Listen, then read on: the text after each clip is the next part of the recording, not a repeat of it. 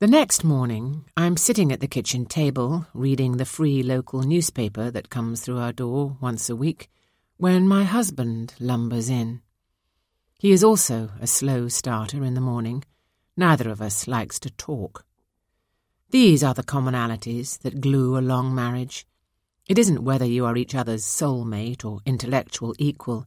It's whether you're both happy with no more than an exchange of grunts over breakfast. He is already dressed.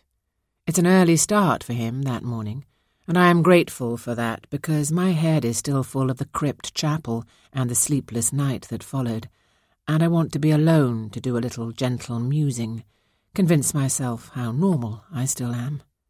My husband blunders gently to the kettle and makes himself a mug of tea, murmuring, "Want a refill?"